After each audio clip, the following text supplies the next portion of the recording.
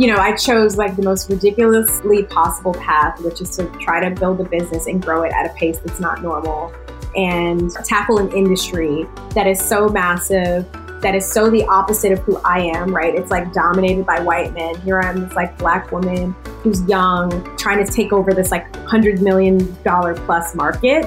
You have to have a lot of blind optimism. Hey everyone, I'm Yasmin Nouri, and you're listening to the Behind Her Empire podcast. I'm on a mission to showcase successful, self-made women who share honest stories and lessons of what it really takes to create the life you want and build your own empire. If you've been listening to the show, just like you, I've been on my own personal journey to build my empire.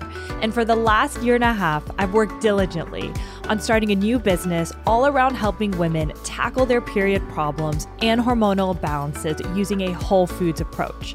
If you're suffering from extreme cramps, fatigue, bloating, stay tuned because a little bit later in the podcast, I'll share a bit more about my new company, Bia. But for now, let's jump into today's episode. I want to welcome this week's guest, Nicole Gibbons, to our show today. Nicole is the founder of Claire, the only Black-owned paint brand in the U.S., and is a favorite of Jessica Alba, Maria Sharapova, and Nate Berkus, to name a few.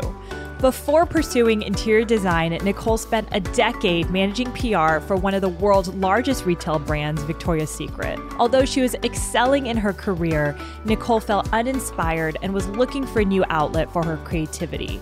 She started working on a decorating blog on the side that ultimately, in time, gained serious traction and led her into the path of interior design.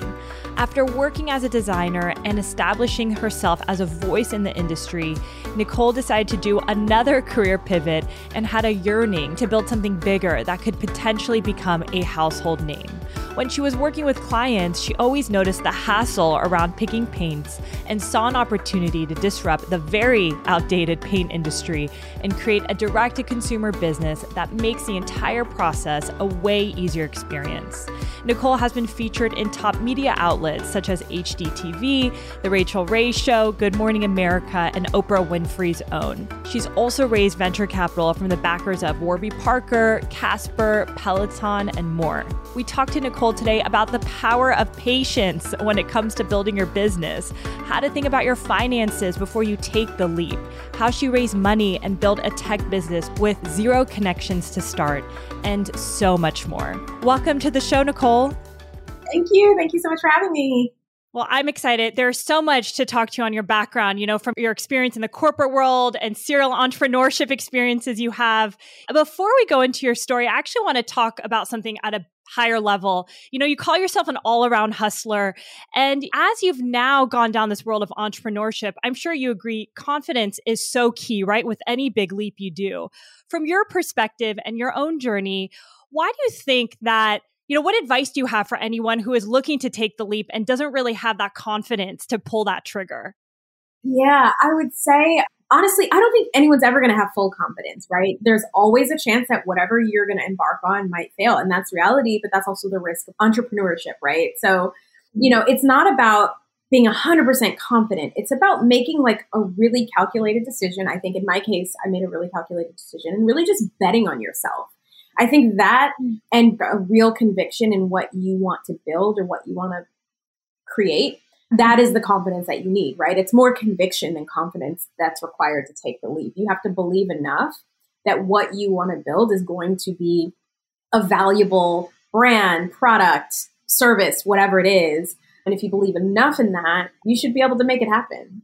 Yeah. And I'm excited for your story because you're right. There's a way that you can hedge your risk. And we'll talk about the way you did that in different jumps you've done, because a lot of people on the face of it might look at you and say, Nicole, how did you go from a stable corporate job to starting your own company and then leaving a successful company and starting another company? So I'm excited to jump into it because there's so much for us to dig in here. Yeah. It's crazy to reflect back and think that I have had so many pivots. These different lives. I love it. Well, I want to start from the beginning. You grew up in a family of entrepreneurs, and I know your dad always told you since you were little, at some point, you're always going to be working for yourself. You ended up going down the world of corporate America, did quite well. So I'd love to kind of hear more about your career journey and life before entrepreneurship. Yeah, I worked in PR at a big fashion retailer. I worked for Victoria's Secret for almost 10 years. And it wasn't even that like I just wanted to do PR so badly. I didn't know what I wanted to do. And I had explored a bunch of internships. PR was fun enough when you're fresh out of college and you're 21. I didn't feel pressure to figure out my whole life then. I think a lot of younger students do. You know, when you're graduating, or even when you're in school, you have to pick the perfect major, graduate and know exactly what you're going to do for the rest of your life. But in reality, we're not from the same generation of our parents or grandparents where you get a job at 18 or 21 and you keep that job for 60 years. Like, we live in a world that's so much more fluid. So I think even, at the age that I always had this kind of maturity to understand that life is going to evolve, and what I do now isn't what I have to do 30 years from now. So I just chose a career path that I thought would teach me some good skills that would be applicable for entrepreneurship and other areas of my life, and that I would enjoy doing as a young 21-year-old in New York. And I was very interested in fashion and loved the whole fashion New York scene. And so I ended up getting a fashion PR job. Yeah. And I know you've talked about in another interview, a few years into that job, you knew that this was not going to be the place that you were going to be in long term. But you stayed within the company. And I think this actually might resonate with a lot of people. You stayed there for, a few more years, or maybe 6, 7 more years, and you started a side hustle or side passion project. I'd love for you to talk about that, because so much of your life pivoted from this side hobby you were doing when you stayed in your corporate job. Yeah, I was at a place where I was interviewing for other PR jobs. And what I realized is when you start a new job, you have to be putting in 110%. And I felt like I was in a place where I had a lot of autonomy. I was trusted. I had a role that felt secure. And so I could either start over somewhere new where you have to learn a lot and prove yourself and put in 110%, or I could stay in a place that was comfortable, that gave me a little bit more flexibility to do some other things on the side, mostly because I was very confident and secure in my role in my day job, right? So I set up a blog. That was the first starting point. And the blog wasn't even a business at that point. This was before blogs were monetized. Blogs were just places on the internet where you shared your thoughts, and there were no blog ads or anything. So I just started a blog. Influencers. No influencers. I mean, we're talking about 2008 here. It was like people you had Blogspot or Typepad or one of those like really early blogging platforms. And, I started just talking about all the things that inspired me in the world of home and decor. Then I set up an LLC, honestly, mostly because I wanted to be able to get discounts for myself, for my own home. Really less out of a desire to like start a business, but it was sort of like, I'll set up an LLC so I can get discounts for myself and kind of dabble and get my feet wet. And it sort of evolved from there. I realized that I really did enjoy helping people with their spaces. And I was doing like teeny tiny projects for friends and friends of friends. Half the time I wasn't even getting paid, but it was a really good experience. And, I spent my time for about 5 years side hustling, building my confidence and learning the design trade, learning how to operate a business, and gaining enough confidence to then take the leap to do my thing full time. And I'm curious, so you had this passion for interior design. I know your mom was in this world as well, so I'm sure you grew up in this space. And, when you were just writing and starting this blog, like you mentioned, at that time, it wasn't a thing. Being an influencer wasn't a thing. There wasn't influencer marketing opportunities per se. When did you realize that, this could be a good opportunity to potentially start a business? Did you have that in mind when you were starting the blog, or was it a few years in you realized? No. The blog was 1,000% just a creative outlet. Literally, none of my friends cared about design. No one in my life. I had no one to nerd out with about like furniture and decor. And like, that's really why I started the blog, because I became a part of other blogging communities and found people on the internet that, loved the same things I did. And that was really cool. And so that's really why I started the blog. But I did know, being a publicist, I really understood, even though it was the early days of blogging, that this is a platform that could have the ability to help me build a personal brand. And that's how I thought about it from day one. So it was sort of like, this blog will help me establish credibility. But initially, this was back before people were put names on blogs. I was anonymous. I blogged anonymously for at least more than a year. I didn't even put my name on it because I was afraid of people at work would find out. No one knew who I was. I was just this mysterious person. My blog was called Sohote. It didn't even have my name on it.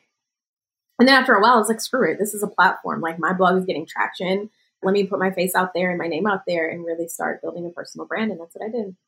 I love this. And I think it's so important to hear the story because, doing something that you love on the side and that passion, having that creative outlet just brings you so much joy in your life. And you never know where things will take you. Just like this podcast, did it during COVID because I missed a connection with other female entrepreneurs and I was early in my own business.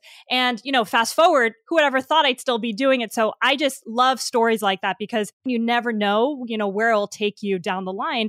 And another thing that stands out about your journey is, which I love actually about a lot of your moves in your life, is the power of patience, right? Like you mentioned 5 years, right? Doing this blog, talk about consistency, talk about how you really enjoyed it. At what point did you think, okay, I now have, whether it's enough saved or I now have enough confidence to leave that job? Talk to us about how you built that confidence and set up that pad for yourself when you were officially taking that leap.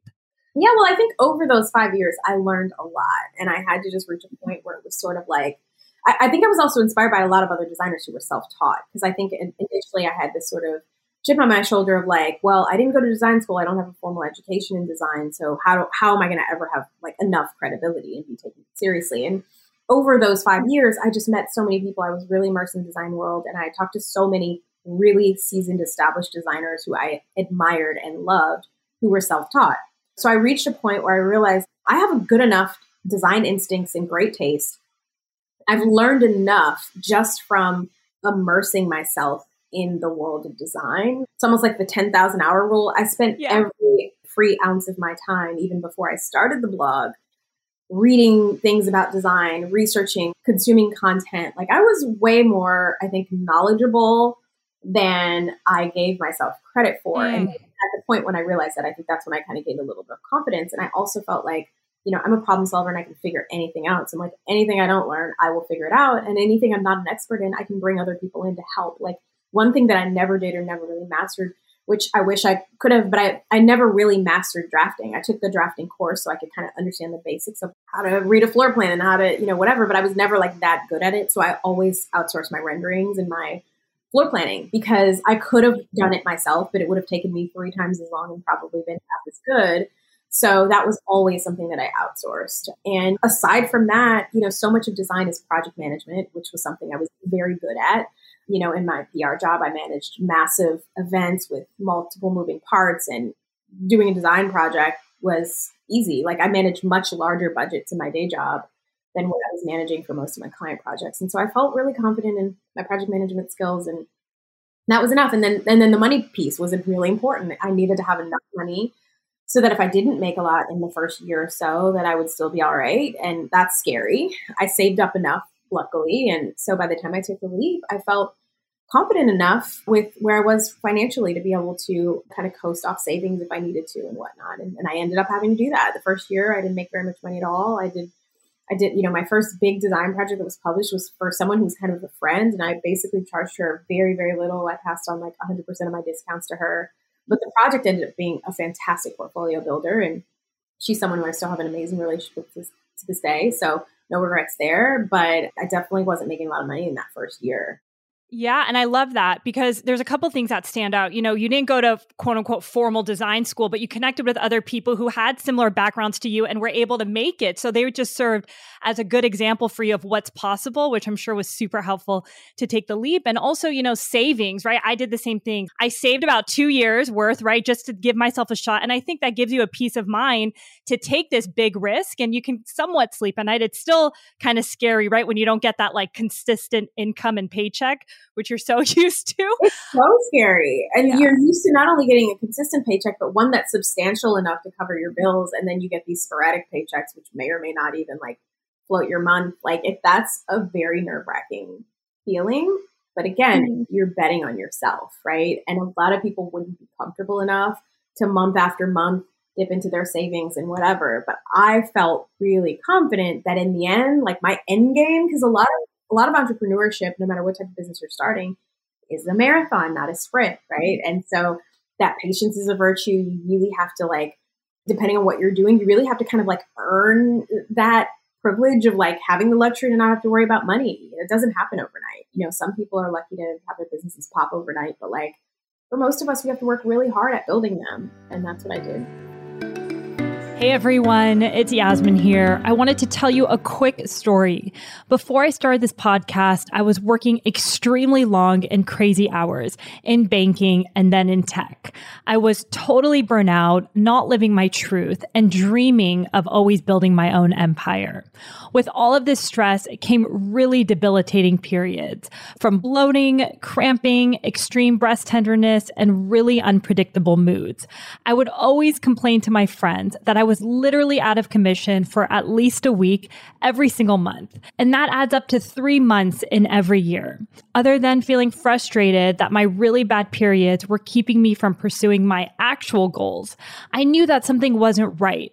Women are not inherently designed to suffer every single month. That's when I learned about hormonal imbalances. I started working with functional medicine doctors who told me that years of stress combined with taking birth control pills long-term created a cascade of hormonal damage in my body. This is why I felt bloated, tired, crampy, and moody before and throughout my period. They recommended I try something called seed cycling, and let me tell you, it's changed my life. Seed cycling is the simple process of using food as medicine to naturally support your hormones. It uses 4 different types of seeds, yes, actual seeds, throughout your menstrual cycle to support the balance of hormones like progesterone and estrogen and give your body critical nutrients it needs to achieve your best health. Within weeks of starting this process, I noticed major shifts in my period and my overall health. But I also noticed that seed cycling is actually kind of hard to do. I wanted the best quality seeds, freshly ground in the right amount, but it was very time consuming. So I decided to create a simple and effective way for anyone to start seed cycling today using the highest quality organic seeds in the right amounts with the right support. It's called BIA, and I'm so excited to bring it to you. Now, anyone struggling with hormonal imbalances can easily incorporate seed cycling into their busy schedule with the BIA Seed Cycling Bundle. This process has been life-changing for me. I no longer deal with cramps, bloating, breast tenderness, or any other PMS symptoms before my period. It's been a complete game changer, and it's allowed me to focus on things that matter most to me, like this podcast and building my own empire. And most importantly, I want this for you too. If you or anyone you know has been struggling with hormonal imbalances or bad periods, go to biawellness.com/free. Once again, it's biawellness.com/free to download our free guide to our top tips in tackling hormonal imbalances and to learn more about our seed cycling bundle. We included this link in the show notes along with a promo code for $10 off for all of our Behind Her Empire listeners. I know you're going to love seed cycling just as much as I do. Thanks for listening, and now let's get back to the show. Yeah, I mean, and even when your business is doing well, you're investing in hiring. So you're not necessarily like taking the money for yourself, which is something I talk a lot about with all the women on my podcast. So it's just it's pretty amazing that, at such a young age, you knew that concept and you're really betting on yourself, because I know that could be intimidating for a lot of people. And, I've heard a couple of interviews where you've talked about how, and I don't know if this is maybe from your young age, but you've really tuned into your gut or signs from the universe. Looking back at that time when you were starting your interior design firm and you went all in, were there any signs that kind of gave you that check mark or pat on your back that, you're in a good place? Yeah, there were always these little things. Like I remember when I left my day job, like that same week, I'd been trying to get my domain name for Nicole Gibbons for a very long time. And it was bought by some domain squatters. People just like buy up names. I don't know how someone got my name, whatever. Yeah. Nicole Gibbons at some point who did something notable. But previously, I just never saw it it didn't feel worthwhile enough to pay all that money for it for what was being asked of it. And so I always used some other variation of my name in my domain. And the week that I left the job, my domain name was available through a GoDaddy buyback service. It was the first time I'd ever seen it. And it was not a crazy amount of money. It was like a few $100s versus like $10 or whatever. But that was way better than what it was being sold for before. So immediately I snapped up my domain name, and that seems silly, but it was just like a sign. I'm like, everything's going to work out. Things just kind of fall into place sometimes. And that little signal was very reassuring. And there were a lot of little things just like that ended up happening. You know, people who were placed in my path who just kind of like handed me an opportunity, and that opportunity became the thing upon which the next opportunity was found. And so, yeah, I think there is a certain amount of like, maybe I'm a little hokey, but the universe sends you signs and like you follow them.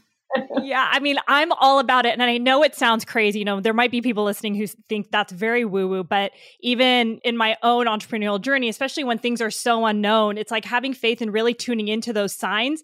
I've seen it in my life, you know, like you've talked about, someone will cross my path that I've been having issues with about some problem. They're able to help. It's just these little things that give you the vote of confidence to keep going in this very long marathon. So I just love hearing that story because it's just a little sign that, you know, it only motivates you to go to the next step, and it's helpful. And we'll talk about, you know, your next business and a few signs in that business as well, because I think it's fascinating. But, you know, and a question that I want to get into is, so you finally start making money by year 3, year 4, I believe, to the point where it was even more than your corporate job. And a lot of people would stay, right? I mean, it's tough to build something from scratch and make that money that's sustainable for yourself. You're finally paying yourself. But this was a time where you wanted to do another pivot. So talk to me more about this moment in your life and what really sparked within you to kind of start back from square one. Yeah, honestly, I'm so crazy. You have to have a lot of blind optimism to like do these kinds of things. Because it wasn't that I was just going to start another business. It was like, I'm going to start a venture-backed startup. You know, I chose like the most ridiculously possible path, which is to try to build a business and grow it at a pace that's not normal and tackle an industry that is so massive, that is so the opposite of who I am, right? It's like dominated by white men. Here I am, this like Black woman who's young, trying to take over this $100 million plus market. Who believes they can do such a thing, you know? So you have to have a lot of blind optimism. And I think when I started, or when I pivoted to doing interior design, I knew that I didn't want to be an interior designer forever. I aspired for something bigger than that. I kind of really admired Martha Stewart and how she built her business model. And I didn't necessarily want to emulate that exactly, but this idea that I could take my name and my aesthetic and build it into something so much bigger that can really scale so that so many more people can buy into my aesthetic beyond just like the few select people who can hire me as a designer. You can only scale yourself so far when you're doing a service business. And so, you know, just this idea that, you know, across media and products, you know, there could be a much bigger opportunity to build my brand. And when I started researching opportunities, though, I really became obsessed with this idea of direct to consumer and finding a niche within home that applied well to that kind of direct to consumer model. And that was the initial thinking. It was like, what kind of business isn't online yet in home that I could like really start there, but ultimately build an omni-channel brand? Because that was one of the things that I really admired about Martha, how she really built her brand at Kmart, which people thought she was crazy for because Kmart was, you know, perceived as like low quality or whatever. But it was a brand that, or a retailer that was accessible to every household in America at the time, you know?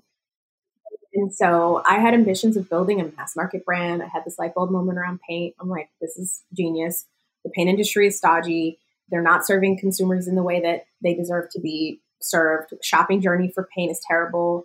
I immediately thought that I was the one who had all the insights to solve these problems. I immediately thought through all the different ways I could make the paint buying journey easier. And then it was sort of like, okay, now how do I actually do this? Like these ideas are here, but how do I actually execute and turn it into a real business?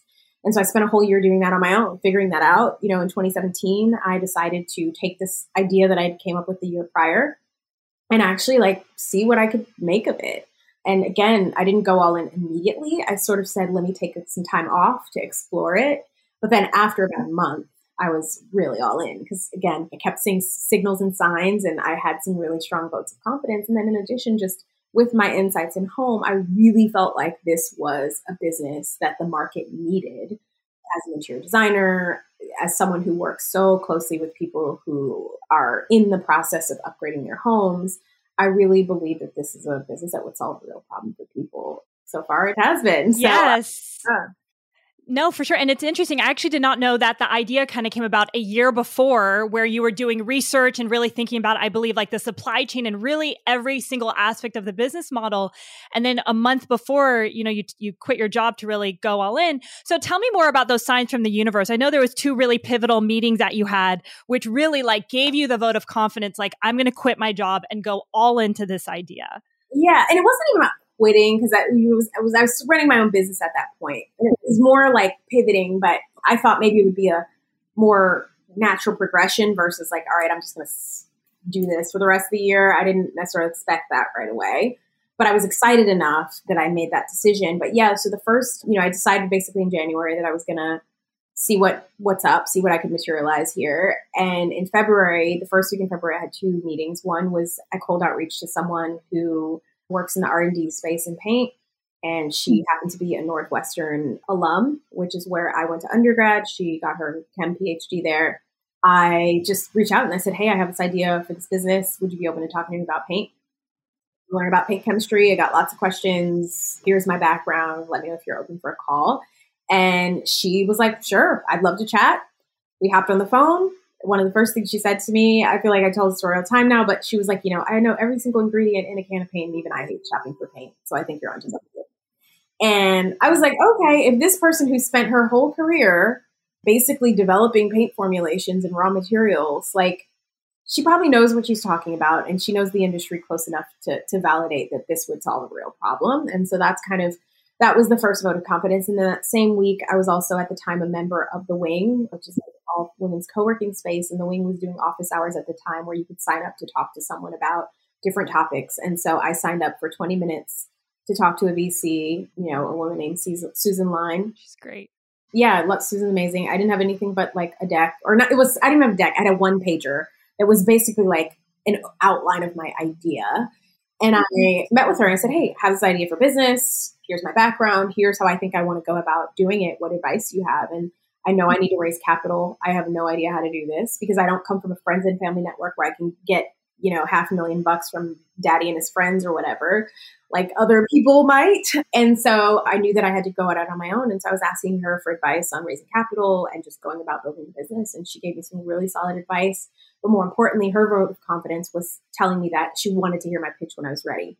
So I felt like if this is one VC who's intrigued enough by the market and the opportunity, who actually wants to hear the pitch when I have my stuff together, there would probably be other VCs who would want to hear it too. And so I at that point, just that one meeting with her saying, I want to meet with you again when you're ready, I just felt like I can do this. And that was it. One thing that is pretty common, I feel like, throughout your entire life is your emphasis on networking and putting yourself out there and meeting people and sending those cold emails. I'd love for you to just talk about the importance of networking because I think it's critical in like anyone's journey, whether you're an entrepreneur or not. Yeah, I mean, I literally just had to do something today where I put myself out there. And I had to tell myself literally the worst that can happen is the person is still not interested, right?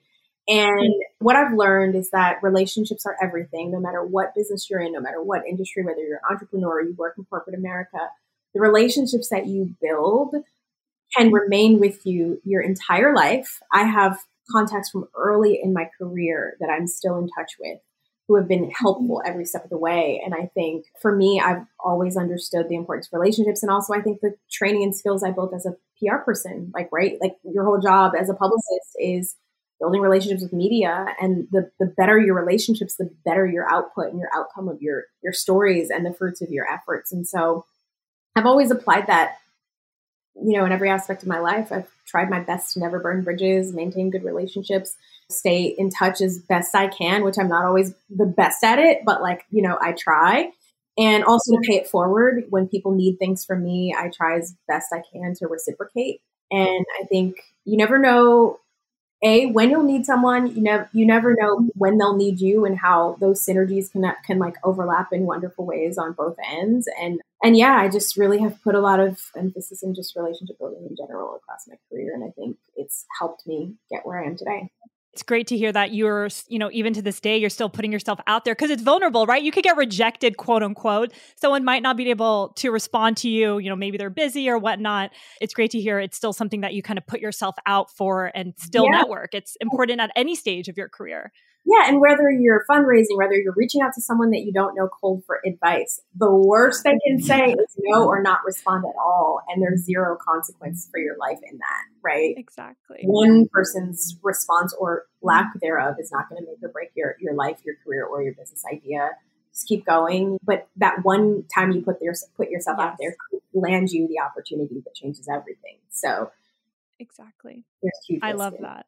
So going back to, you have this idea, you talked to Susan, who was a VC, and, initially you've mentioned that early on, you knew that this was going to be a VC-backed business. Again, right? You've talked about how your background wasn't in that. You didn't grow up in an environment with a ton of friends in VC or a network. So tell me, where did that idea come from? And how did you immerse yourself in that world? Well, frankly, I knew that this was capital intensive business. It's not the kind of thing I could bootstrap. Didn't have enough money to start a paint company of my own finances. I didn't know how else to go about raising capital, but when I looked at other business models, I learned that so many companies raised via venture. And so as I started just kind of researching and looking at how other companies were funded, honestly, maybe there were other ways to finance my company in the beginning. I have no clue, but venture, as challenging as it is, again, blind optimism and naivete, I guess. I just felt like, okay, if these companies could raise money, you're hearing about kids in their dorm room going out to Sequoia and getting like $20 million to start a company. Seemed like I can do it. I think it's just having this crazy belief that you can do anything will get you so far. And where do you think that came from? Do you think it's your upbringing, or because you have had that throughout your whole life, which I love. So where do you think that came from? I have no idea. When I look at my parents, I'm very unlike them in many ways. I think that I've always just been incredibly independent and a really independent thinker. So I guess it's just sort of innate. I honestly don't know. I wish I could say oh, my dad was just like that, or my mom, but I don't know where it came from. So you had this idea, going VC, you're going to be like those stories that you're reading about. So what was your first step? How did you even get in that orbit of investors? Yeah, because I was in that orbit zero. I had no contacts. I didn't know anyone in VC. So first I just started doing research. Who are all the funds out there? And, I had followed startups for a very long time, from the days of Napster. I remember being so inspired by that story because at the time, and I still am, I've always been very interested in music and the music industry. And so when that company came out, it was basically a kid in his dorm room, kind of. He was 18 years old or whatever. We were basically the same age, Sean Parker and myself. And I remember being this kid is my age, and he just created this industry transforming tool to share music. And this is incredible. And I think around that time is when I kind of started just not following VC deeply, but taking names, taking mental notes. I remember writing a Evernote because I was an early adopter of Evernote. I remember writing an Evernote, VC funds I should reach out to at some point in the future. And there were names on there. And one of the names was First Round Capital. And I still have that Evernote. It was from 2011, I think. Wow. And, call it 6 years later, First Round ended up being our biggest investor in our kind of pre-launch, kind of pre-seed round. And so, again, signals maybe, I don't know, but I just started researching who all the funds were, who invested in companies that were like-minded consumer, who works at those funds, going on LinkedIn, seeing who I was connected to, talking to anyone I knew who was connected to anybody in VC for advice. I went out to a conference in San Francisco, met a ton of people there. Again, kind of hustled my way into this very closed inner circle world of VC, because the world of VC is very opaque. It's kind of a boys club of people who all went to the same schools, Wharton, Stanford, worked at Bain. It's a lot of the same types of backgrounds, right? And so I really kind of had to elbow my way in there. And with, especially me being who I am, the data points around Black women and Black people in general and diversity in VC are really sad. Most minorities do not have a good shot at raising venture capital. And when you're a Black woman, it's almost impossible. If you look at the actual data, it's less than 1%. But yeah, I just kind of, back to being an all-around hustler, I just sort of hustled my way into that circle through networking, perseverance, putting myself out there over and over again, not being afraid to fail and not feeling beat down by rejection. And I think that's kind of what ended up helping me kind of get far. Yeah. And, talking about rejection and those stats, I guess I have a couple questions based on everything that you said. Did you know the stats were that low when you were going into it, or did you have blind optimism? I knew the stats. And you knew the stats. Because when I was researching VC, it was sort of came up, and I always have to think of myself as an outlier. Sure, 0.2% of Black women receive venture dollars, but I'll be in that 0.2%. And that's, again, back to the blind optimism. And I'm sometimes too, it's I don't want to make it sound like I'm so overconfident, because I also have so much self-doubt all the time. But I really believed in this business that I'm building, right? And I knew that Claire needed to exist. And I had so much conviction in that. that like that was all I was laser focused on. I didn't care about anything else. Nothing you could say. If I pitched you and you told me it was a silly idea, I'm like, you don't know what you're talking about. I'm going to go to the next person who can see the light. And that was just my attitude. And I think that's the like relentless kind of attitude that you have to have as an entrepreneur to really like do crazy things and solve big problems. Yeah. And I think it goes into, your background being in interior design and really taking the time to research, like, what is your business and what's your business model? Like, that gave you the confidence to walk into all those rooms and really stand by what you're building. Because I think sometimes if you're not really sure yourself, like, that's going to come off when you're meeting with really anybody. So the fact that you really were passionate about what you were doing, you knew there was a big opportunity there, that really put you in situations where in the case of rejection, like, I'm sure it didn't hurt as much. I mean, still never amazing, but really allowed you to overcome that and just continue pushing. And I'm curious, how long did it generally take you to fundraise? Like, how long were you focused on getting this first round done for you to really start the business? It was about 3 months, and that sounds fast. And I think it's funny because I tell people this all the time. The further along you get, the harder it becomes to fundraise, unless you're I've heard. But when you don't have a lot to show, right, you're just selling your vision, your idea, they're investing in you.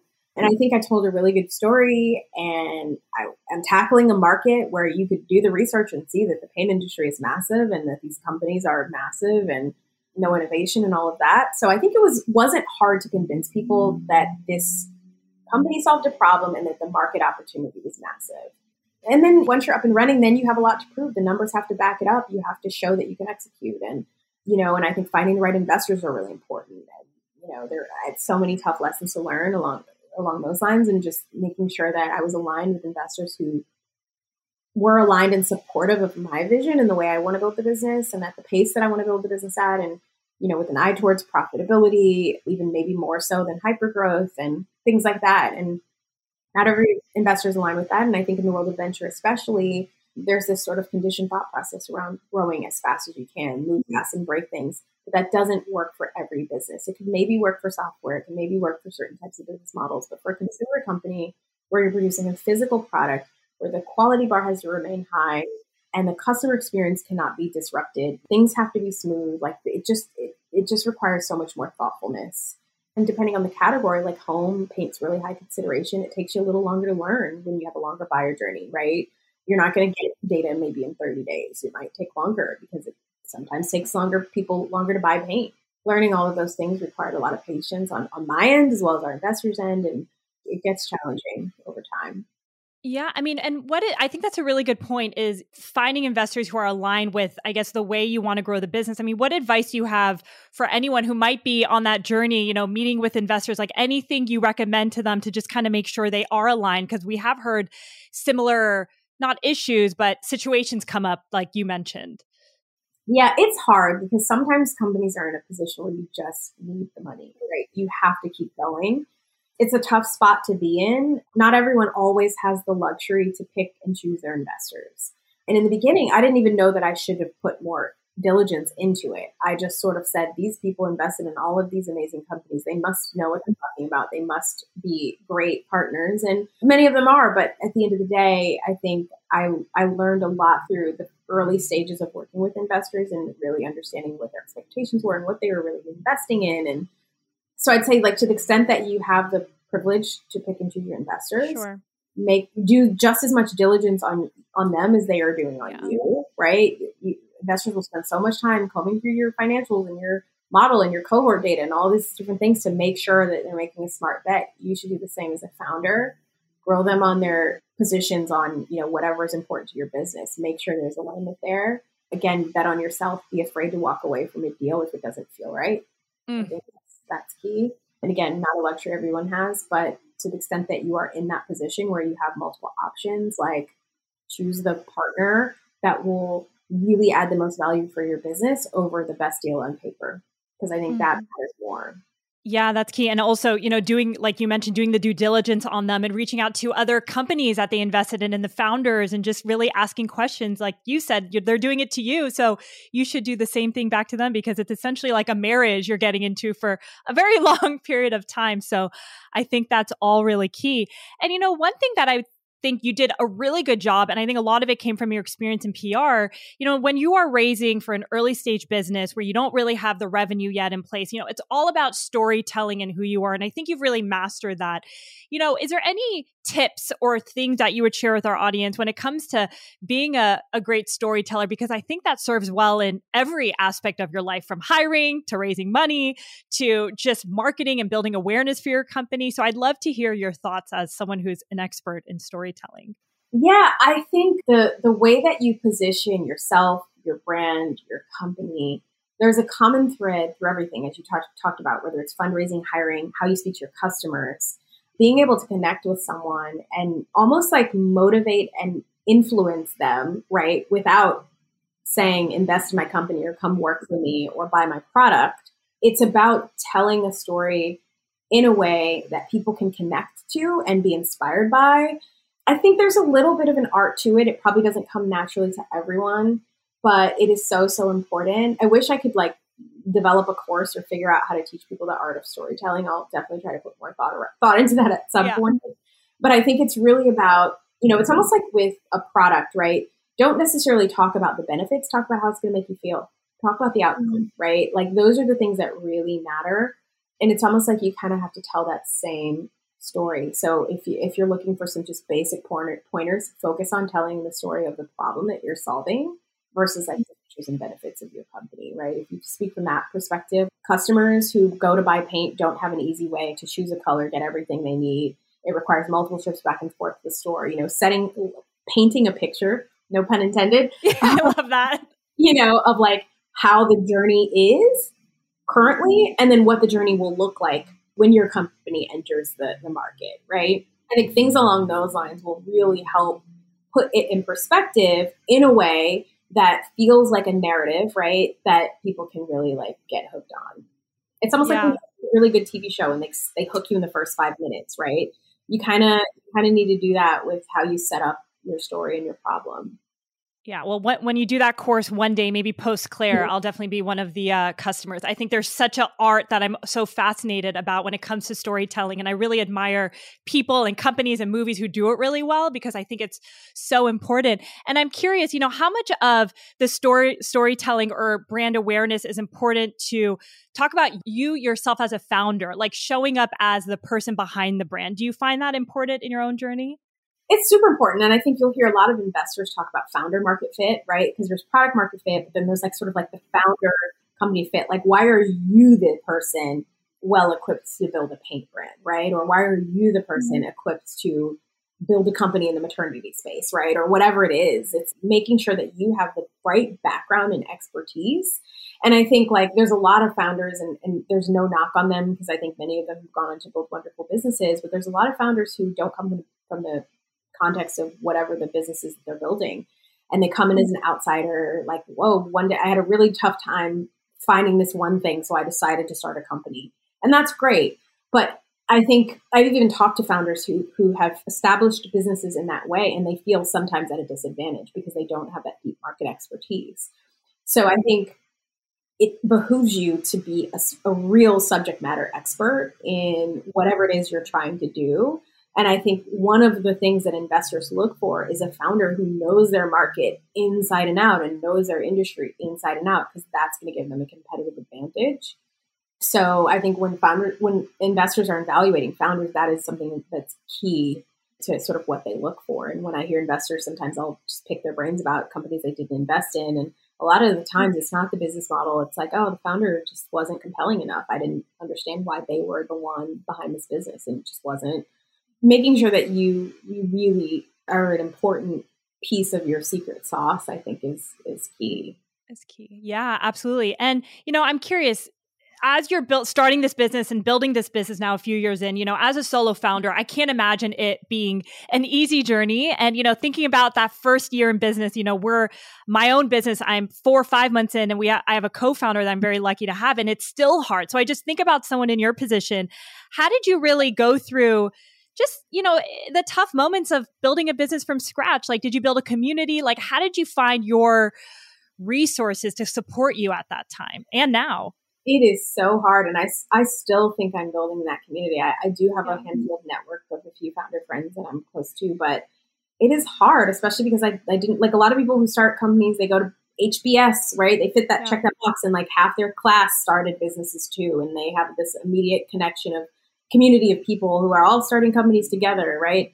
I didn't have that. And no one in my personal life was this type of entrepreneur trying to build a high growth company. I did have to really kind of seek that out and build it. I think luckily through investor networks, I was able to meet a lot of people, in the VC world, maybe less so during the pandemic, but there were a lot of dinners and a lot of like networking things and, female founder groups. And, you get invited to one, you might meet someone and, but I put myself out there a lot too, going to a lot of these dinners. And I'm I'm an introvert, so I don't love going to big group things all the time. Yeah. It's exhausting. But a lot of times I would push myself to go because I'm like, I might meet a new founder friend or I might, connect with someone. And so I think, just through kind of going to events, being involved in the founder circle or connecting with other investors in portfolios. Like I just reached out to someone on LinkedIn the other day who just responded back. And because I realized we share the same investor and wanted to just kind of get to know them. So those are the kinds of conversations that lead to great relationships and people who become a part of that support network. Because I feel like as a founder, you need a support system. It's like yes. Something you cannot thrive without a support system. And as a founder, it is so challenging. There's so many. It's just so much harder than building any other type of business. And you're not expected to know everything. So if you're able to reach out to people and pick their brains, and I just love that you're doing that because, there's so many people that might be sitting there thinking, I don't have that network going to Harvard Business School. I don't know anybody. In my town, there's no entrepreneurs. And it just, you can put yourself out there. Luckily, we have linked social media, right? Instagram, DMs, LinkedIn. This podcast came from just DMs on Instagram. You just never know where those kind of conversations can take you. And it just helps you in the long-term marathon, right? Like every day you're solving problems. So if you're able to kind of lean on someone who can help a little bit, like it just makes experience way more enjoyable than you just sitting there in your office trying to figure out everything yourself. So it's great to hear your journey through that as well. Yeah. And one other kind of thing along that point is that you're never going to have all the answers, whether you're a founder or an employee at a startup, right? I go through this all the time as I'm like coaching team members.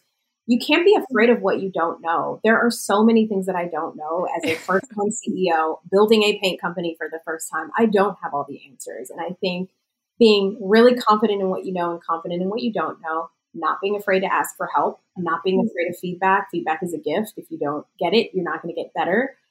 I think that is so important. You have to be okay with being vulnerable, asking for help. You may be more comfortable asking someone over here for help versus someone over there, but just the point is you just got to ask for that help and fill those gaps because otherwise you're putting yourself, your team, your company, everyone at a disadvantage, just trying to feel your way through it. Totally. And it's funny, that actually reminds me, we had another founder on the podcast. She did go, she had all the credentials. She went to Harvard undergrad, Harvard Business School. And when she launched her business, she was saying, I felt embarrassed to ask. Like one of the biggest mistakes was she just felt like, I have all this amazing pedigree. Like I don't want to ask these simple questions because she felt like she might look stupid. And she looks back and she's like, that's the biggest mistake I did in building the business. Like nobody has the right answers. You're not expected to know everything. So it's just a matter of finding the right people or, brainstorming with your team, but not really feeling like you're expected to know everything. Cause that gets anxiety producing too. Yeah. I can't think of a single instance where someone asked me a question and I thought they were stupid.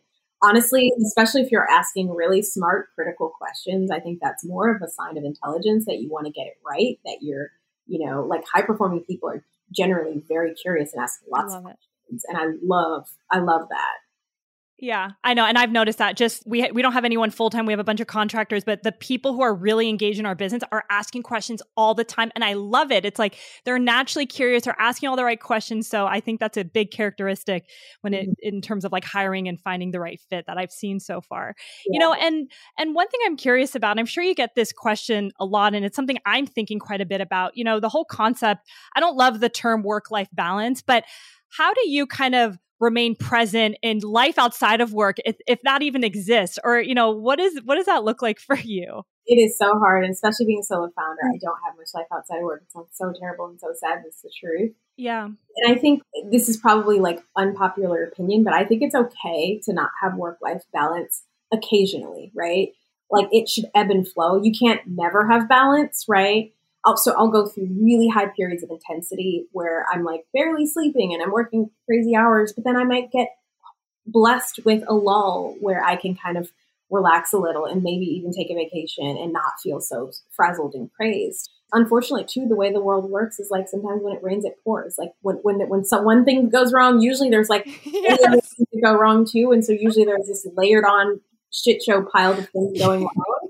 And that's just how it rolls. And when those moments happen, you're all in. And, hopefully when things are smoother, you've got breathing room. And someone else kind of described the startup journey like that too. It's going to ebb and flow. It's not going to always be insane. And, also like the more that you can build a strong team that you trust, that as a founder, you'll be able to get yourself a little bit out of the weeds, and you're still going to have a million things to do and a million problems to solve. But to the extent that you can spread the the responsibility and have people take stuff off your plate, I think that helps. And I'm just now at a point where I'm really hiring seasoned leaders to take ownership of different areas of the business and get myself out of the weeds of doing everything. Because as an entrepreneur too, you go through phases of your involvement in your company, right? Like in the beginning, you're doing everything, and then you got to like give away the Legos and like be more strategic, and then focus on the next horizon and kind of go through these phases. And so another kind of key thing is you can't be afraid to evolve, afraid to change, because startups change and they change really fast.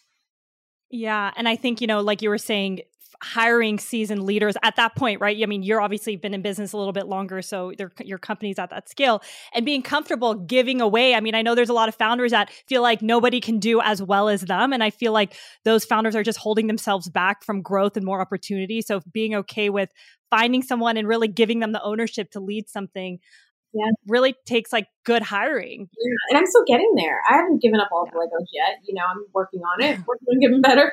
But it's like, it's just part of the process. It's normal.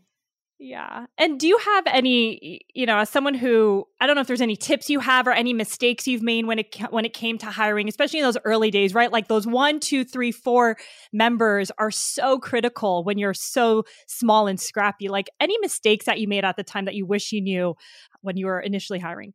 Yeah. Never make a desperate hire. I think there can feel, when you have a absence on your team, you could feel so much pressure, especially when you can see all the things that are not getting done. There could be a tremendous amount of pressure to just get anyone in the room and fill that role with anyone. But the people that you choose to work in your company can literally make or break your success. I heard someone describe this the other day of like, you hire a B player, right? They're going to hire probably C players, because a B player probably isn't going to be confident enough to hire someone who's smarter than them, right? Which is what we should all be doing all the time. And so then you end up with a team of B and C players, and that's not going to get you far. Like startups are competitive. Generally, whatever you're doing, there's other competition in your market. You have to be able to execute. And so I've really, over time, A, gotten better at building a hiring process. B, we have the resources now where I can afford to hire top talent. But also, even despite what your resources are, your goal should always be to hire the highest performing, best possible candidates you can, because that will help you move your business forward. And it's better to have a hole or an absence on your team than to have the wrong fit. Having the wrong person in the role is incredibly time consuming. Sometimes it can be toxic to your company culture. Don't make hasty hiring decisions. Be really, really thoughtful about who you bring into that room. Yeah. And I'm sure, it's time consuming in terms of just hiring and finding somebody to replace them, but also mentally, right? It's like, it doesn't give you peace of mind when you're thinking about this one person who's not the right fit, who's affecting everybody else. So I'm sure there's words of wisdom from what you shared that is very, very helpful. So I appreciate that. Yeah. And, Nicole, I mean, I want to close on a question, like what's next for you, whether it's Nicole yourself or Claire, like what are you looking forward to in the next, whether year or month in the business or even with the holidays? Well, I mean, there's so much that I can't talk about, sadly, but it's an exciting time. We are embarking on a new phase of growth, which is so exciting. A lot of new team members that I'm so excited about, that are enthusiastic, high performers who add value. And, we're focused on evolving our product assortment. So we'll be launching a lot of new things in the new year. We are, looking at new distribution channels and really just kind of about to really accelerate our growth and put a ton more energy into our marketing efforts. And so there's a lot to be a lot going on. Yeah, well, I'm excited. We just moved into a new place. So I'll be all things Claire soon, and we still have to paint some walls. So I'm excited to dig into it. But Nicole, thank you so much for spending the time with us and sharing your story. It was such an honor to meet you and have you here. Thanks for having me on. It was so nice chatting with you. Thank you so much for listening to this episode of Behind Her Empire. If you enjoyed this conversation, it would mean the world to me if you would consider leaving a review or even sharing this episode with someone who might be inspired to create their own empire. To stay updated on new episodes or join our private community, visit BehindHerEmpire.com to sign up. We send inspiring and short emails every week to your inbox. I'll see you next week, and until then, remember, you're always in charge of your own destiny, and it's never too late to start your own empire.